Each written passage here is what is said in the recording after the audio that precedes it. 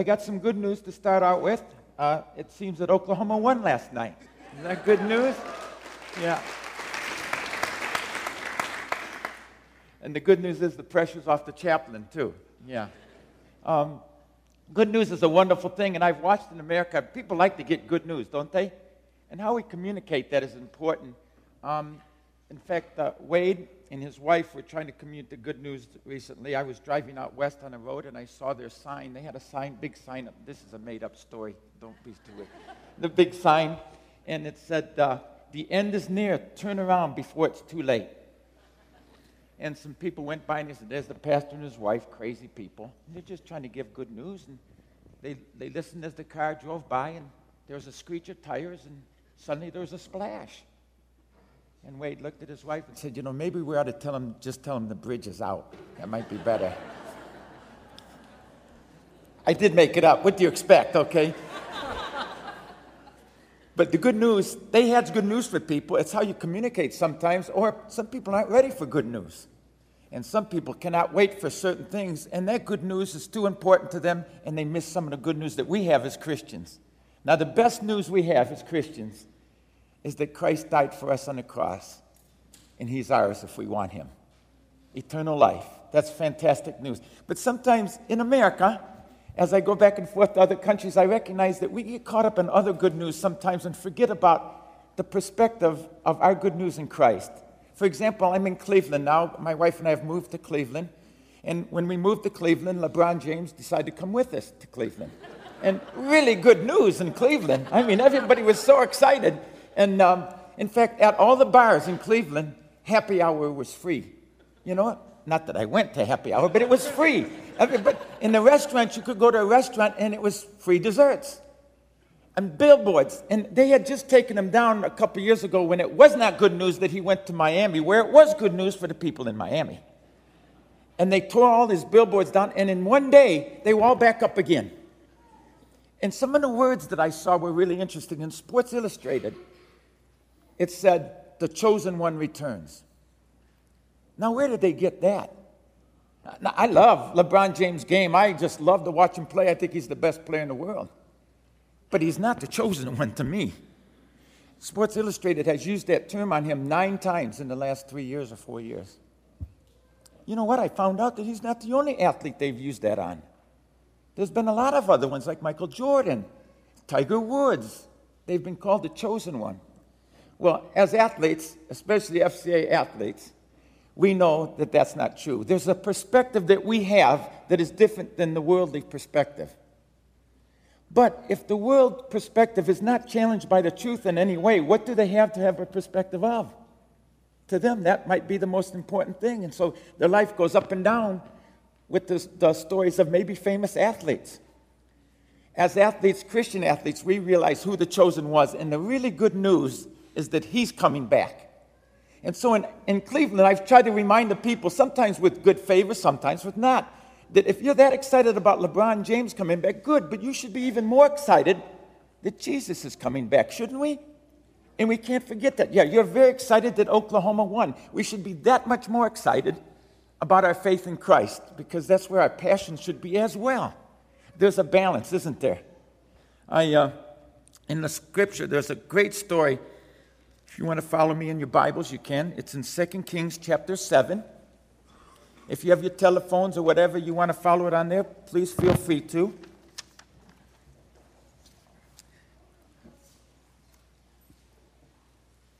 In 2 Kings, there's a desperate situation. The Assyrians have decided to attack Samaria. And so it says in Scripture, they went down and laid siege to Samaria. And when you laid siege to a country in that time or a city, you would go down and camp all around it because they wouldn't let you in the walls, and it cost too many men to get in. So they would just wait for you to come out. Well, they don't want to come out, so they would wait. The problem is in waiting, they lost food, water started to become scarce. It became very desperate. Now listen how desperate it was in this time.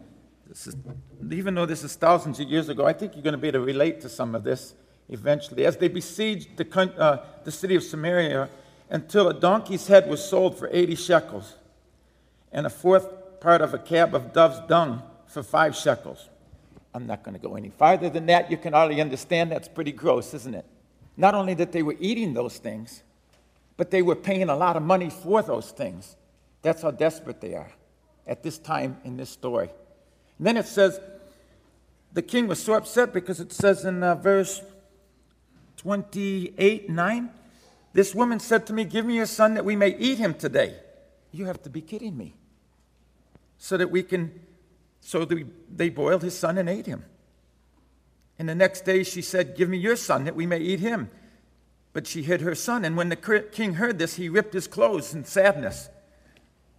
You say, that is really desperate, isn't it? And a lot of people say, well, that was biblical times way back when, and those things happened.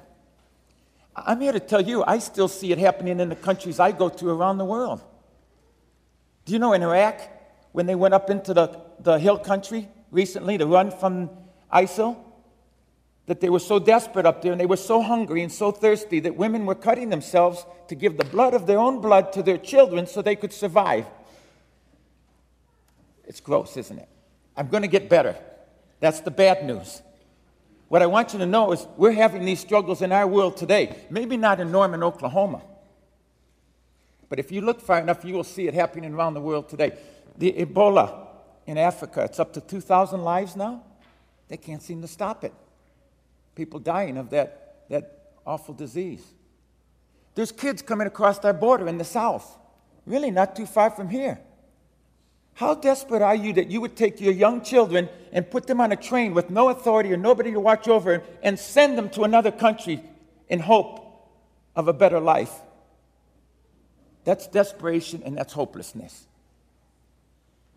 The wonderful thing is, we have a good news that no matter what the desperate situation is, we always have a hope in Christ. And here's what happened. Now here's the stars of my sermon today. I call them the logic lepers, or the lepers with logic.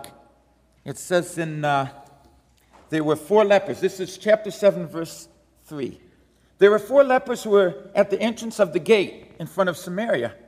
And they said to each other, why are we sitting here until we die? If we say, let us enter the city, the famine is in the city, and we shall die there. And if we sit here, we're also going to die. So let's go over to the camp of the Syrians. If they spare our lives, we shall live. And they kill us, well, we're going to die anyway. Now that's some simple logic, isn't it? I've met a lot of lepers in my life, and I've learned that for them, life is a little bit simpler, not so complicated. Here's what happened. So they arose at twilight and they went to the camp of the Syrians. Now remember, everybody's starving in Samaria, but the camp outside, the Syrians, they have everything they want. Food, horses, meat, gold, silver, wine, everything. So they go over to them. And when they came to the edge of the camp, the Syrians, behold, there was no one there. For the Lord had made the army of the Syrians hear the sound of chariots and of horses, and the sound of a great army, so that they said to one another, behold, the king of Israel has hired us against the king of Hittites and the king of Egypt to come against us. So they fled away in the twilight, and they abandoned their tents, their horses, their donkeys, and they leaving the camp as it was, and they fled for their lives. And when these lepers came to the edge of the camp, they went into every tent, and they ate, and they drank, and they carried off silver and gold. Imagine if you're these 4 lepers. Just put yourself in these 4 lepers. They're outcasts. Nobody will touch them. Nobody will give them anything. They walk into the camp, and they win the American lottery. I mean, it's all there just before them. So can you imagine their joy? And they're going, this is happening to us. And the first thing they thought of is good for us. So they start drinking, and they're hiding stuff in their clothes, and they're burying it. Then they're running back and getting some more. And amongst this process, this is the point I want you to look at. This is the point of the day, and for us as athletes and Christians who love the Lord, here's what the lepers felt in verse 8. They said to one another, we are not doing right. This day is a day of good news. If we are silent and wait until the morning, punishment will overtake us. Therefore, come, let us go and tell the king's household. They couldn't stand having all that good news and keep it to themselves. I like the girls getting up. Thanks, Michaela, Mackenzie. The girls reading scripture. Neela, thanks for your song. But most of all, I like your commitment to the Lord. It's good news. They feel so strong about their faith, they want to share it with you. I don't wish only athletes could do that. I want everybody to do that. Everybody to have the good news and realize how valuable it is, so much that I have to share this. I can't just keep this to myself. I have to share it with other people. The problem now is two in America. One is we don't think it's desperate enough. We're not starving in the city, are we? But I want to tell you, if people do not know Christ in America, they are just as desperate as the people with Ebola in Africa, or in the mountains of Sinjar in Iraq, or in Somalia, in the places where Christians are being killed. Anybody's being killed. What is desperation? To me, desperation is not knowing the Savior. And so this news is so good to me. Even in America, I want to share it because I'm thinking, yes, everybody's doing pretty good in America. But what about spiritually?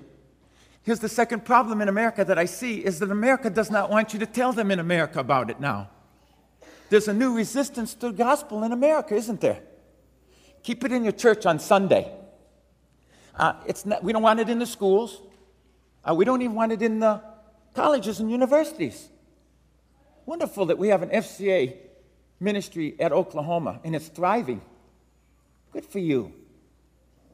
Because what I see happening is, and they're telling me the same, I used to go into all the high schools 25 years ago and share the gospel in this country. I haven't been to one in 2 years. The invitations aren't there anymore.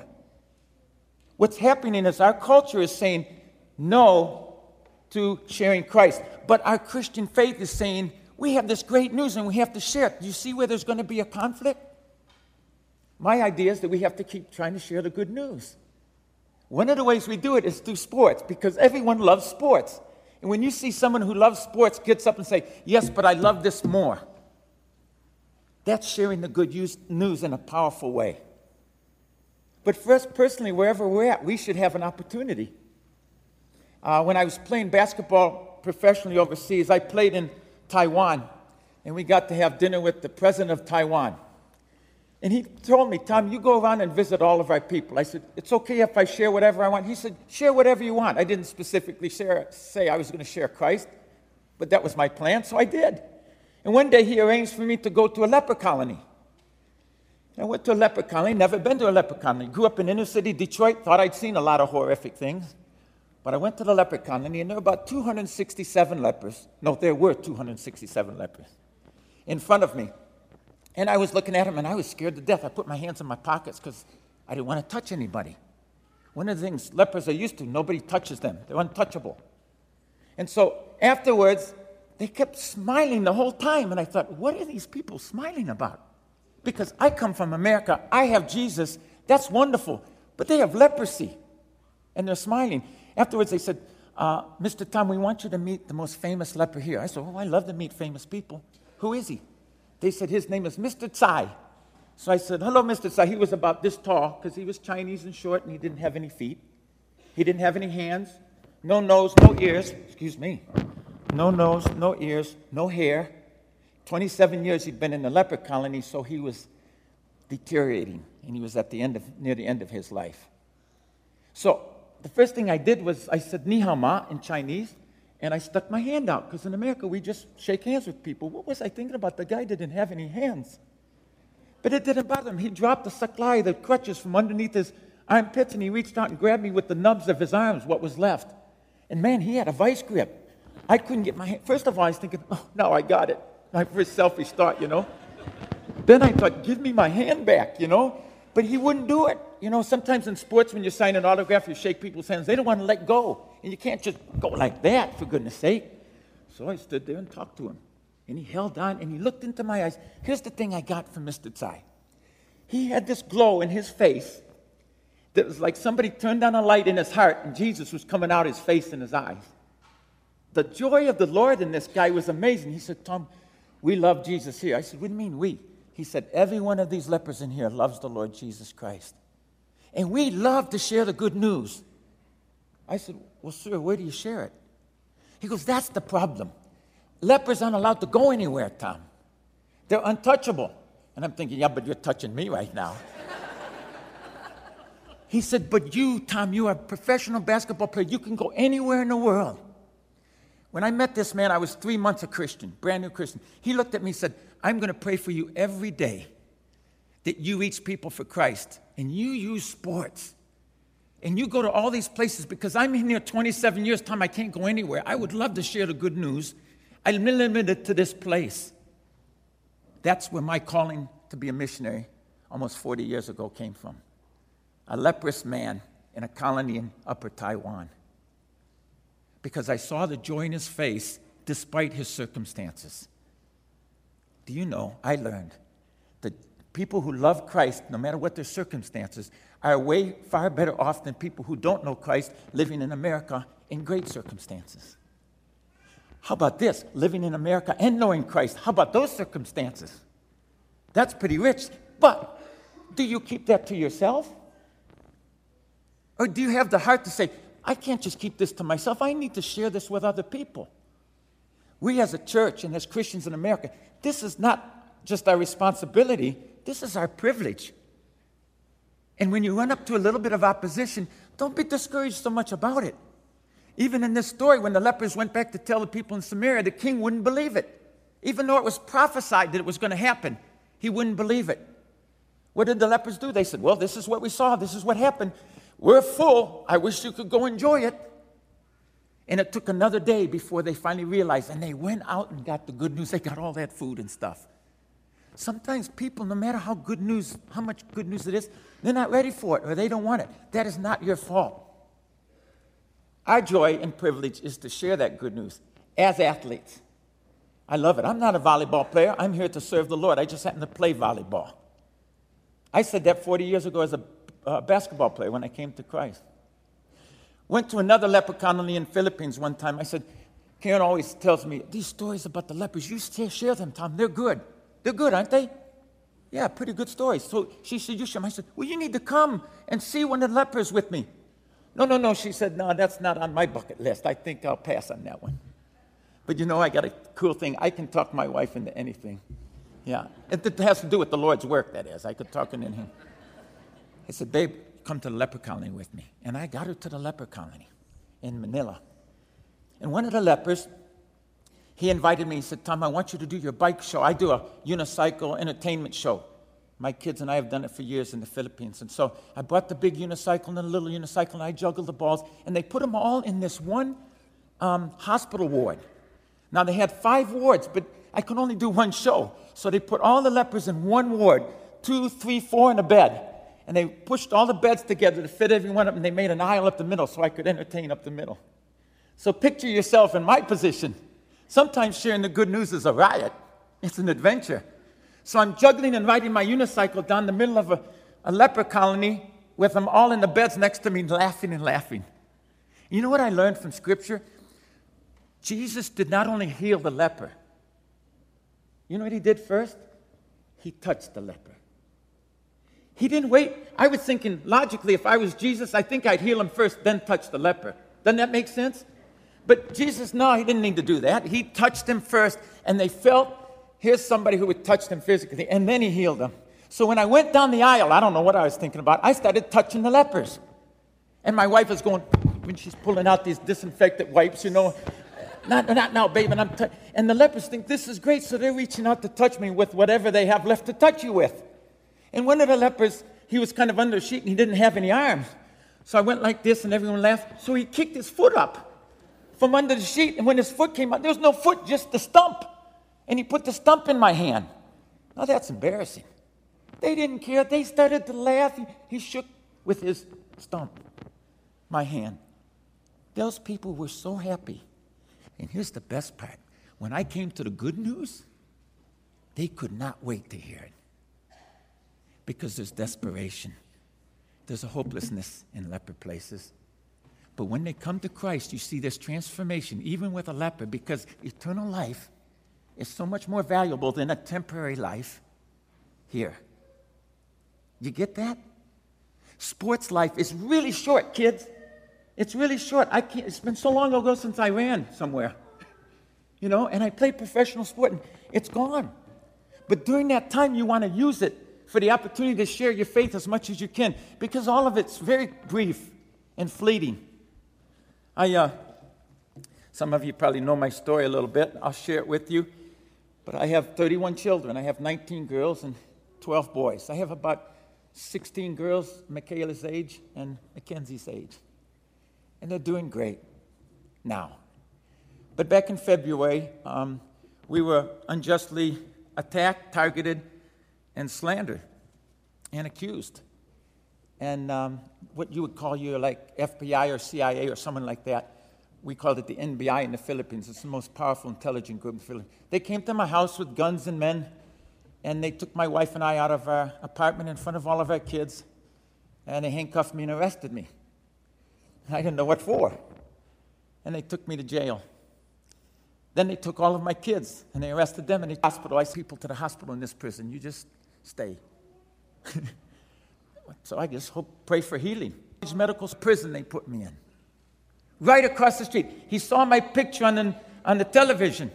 Because on him that I'm in the cell with, not very good guys, I got to tell you, but they're sick and dying. Do you think you could help some of them too? He said, sure, if the guards let me. What does Scripture say? You came to me when I was sick and you healed me. When I was hungry and you fed me. When I was in prison and you visited me. This stuff works, everybody. You want to spread the good news, just read some of this and do it. Loving your neighbor, it works. And so our jail started to heal some of the other people with his medicine, with his doctoring skills. A number of us got well. And all of a sudden, these guys started to change toward me. And the beating stopped, and the torture, and the different things that go on in there, in our cell block. And I started to realize I could make it in here. I could survive another couple days till they get me out, hopefully. And then we have a place. You just sit in front of a thing, wherever you lay down, and I'm reading my Bible. And I looked up one day, and I had been giving out Bibles. Guys had asked me for them. And there were about 12 guys reading their Bibles in the morning with me. This is in Cell Block 1 in NBI prison in Manila. We had 16 in our Bible study. Guys actually started to come to Christ. Why? Because it was Samaria, because it was desperation, because there was hopelessness. And you know, those are the places where the good news is really welcome. The problem in America is we have to convince them that there's hopelessness without Christ. We have all the symptoms of it in America, but sometimes our wealth hides that. There's an illusion that in America it's going to be okay because we have what we need. We can get what we need. But it's an illusion. What we really need is Christ. And so I'm laying in my cell. I'm actually getting better. And as I'm getting better, I think I've gotten through all the physical, the beatings, and whatever else goes on in prison. Everybody gets it. And I thought, I'm going to survive. And there's one room you don't want to go to. It's down at the end of the hall. And it's down this 3-foot wide cell. And there's a big metal door. And in that door is where they take you when the guards discipline you. Now, when the council of inmates discipline you, it hurts. But you can survive it. But when the guards discipline you, I've seen what happens to the other inmates. And they said, Tom, whatever you do, don't go to that room. Don't do anything that makes you go to that room. And I took that seriously. But on the 6th day, the guard said to me, Ramos, Tomas, you're in the room. I said, another Tomas, please. He said, no, you're in the room. I said, boss, I didn't do anything. What did I do? Tomas, you are in the room. Go now, or we'll discipline you again. So I headed for the room. And my heart was just beating. I'm heading down to this room, and I see the cell, the door, and I'm thinking, Lord, I got through all this other stuff. Just help me get through this. And I said, just go in there with me, go in there before me, and help me. So they opened the door, and I went into the room. And I went in, and they closed the door behind me, and there was one Filipino man, about 5'7", 150 pounds. And I thought, surely they don't think this guy is going to take care of me in here by himself. I mean, I play sports, for goodness sake. I think I can handle this one guy. They're going to have to bring more guys in if they're going to hurt me. And he looked at me, and I said, sir, he said, quit, relax time, you're not going to get beaten. Promise? He said, I promise. And he sat down. He said, sit down. So I sat down. He said, first I want you to know I'm a Christian.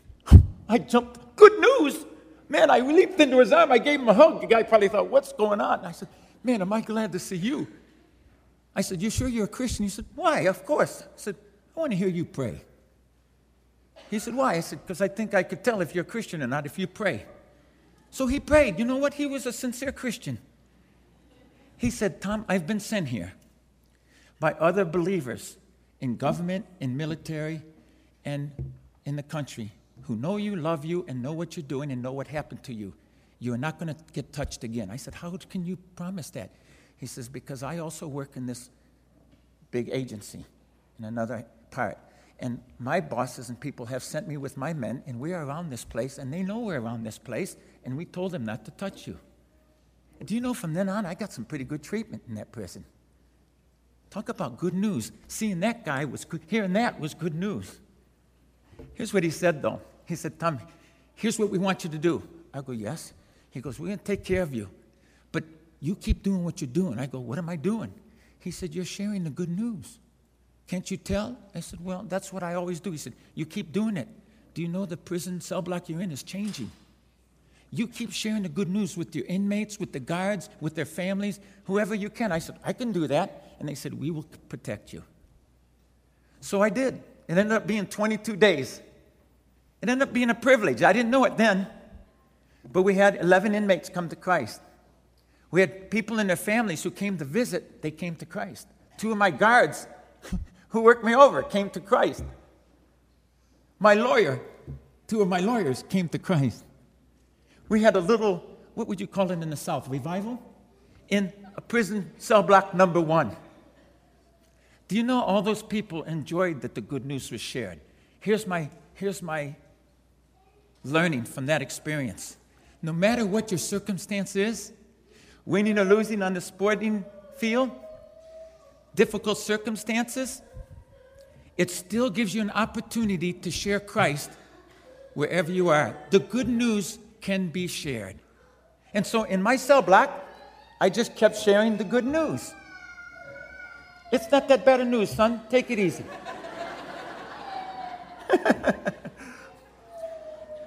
And when I finished, after 22 days, when they let me go out of that place, I couldn't tell you the joy I felt, not only of being free, but also looking back and seeing the impact that God had in that place because the good news was shared. And now I come back to America, and here's my problem. And maybe you can help me with this. I want to tell everybody about Jesus. It's my problem. Because I'm like the 4 lepers, and you know the church is like the 4 lepers I told you about earlier. We were lepers. We were outcast. We were Gentiles. And Jesus came and died for us on the cross and saved us and gave us life, eternal life.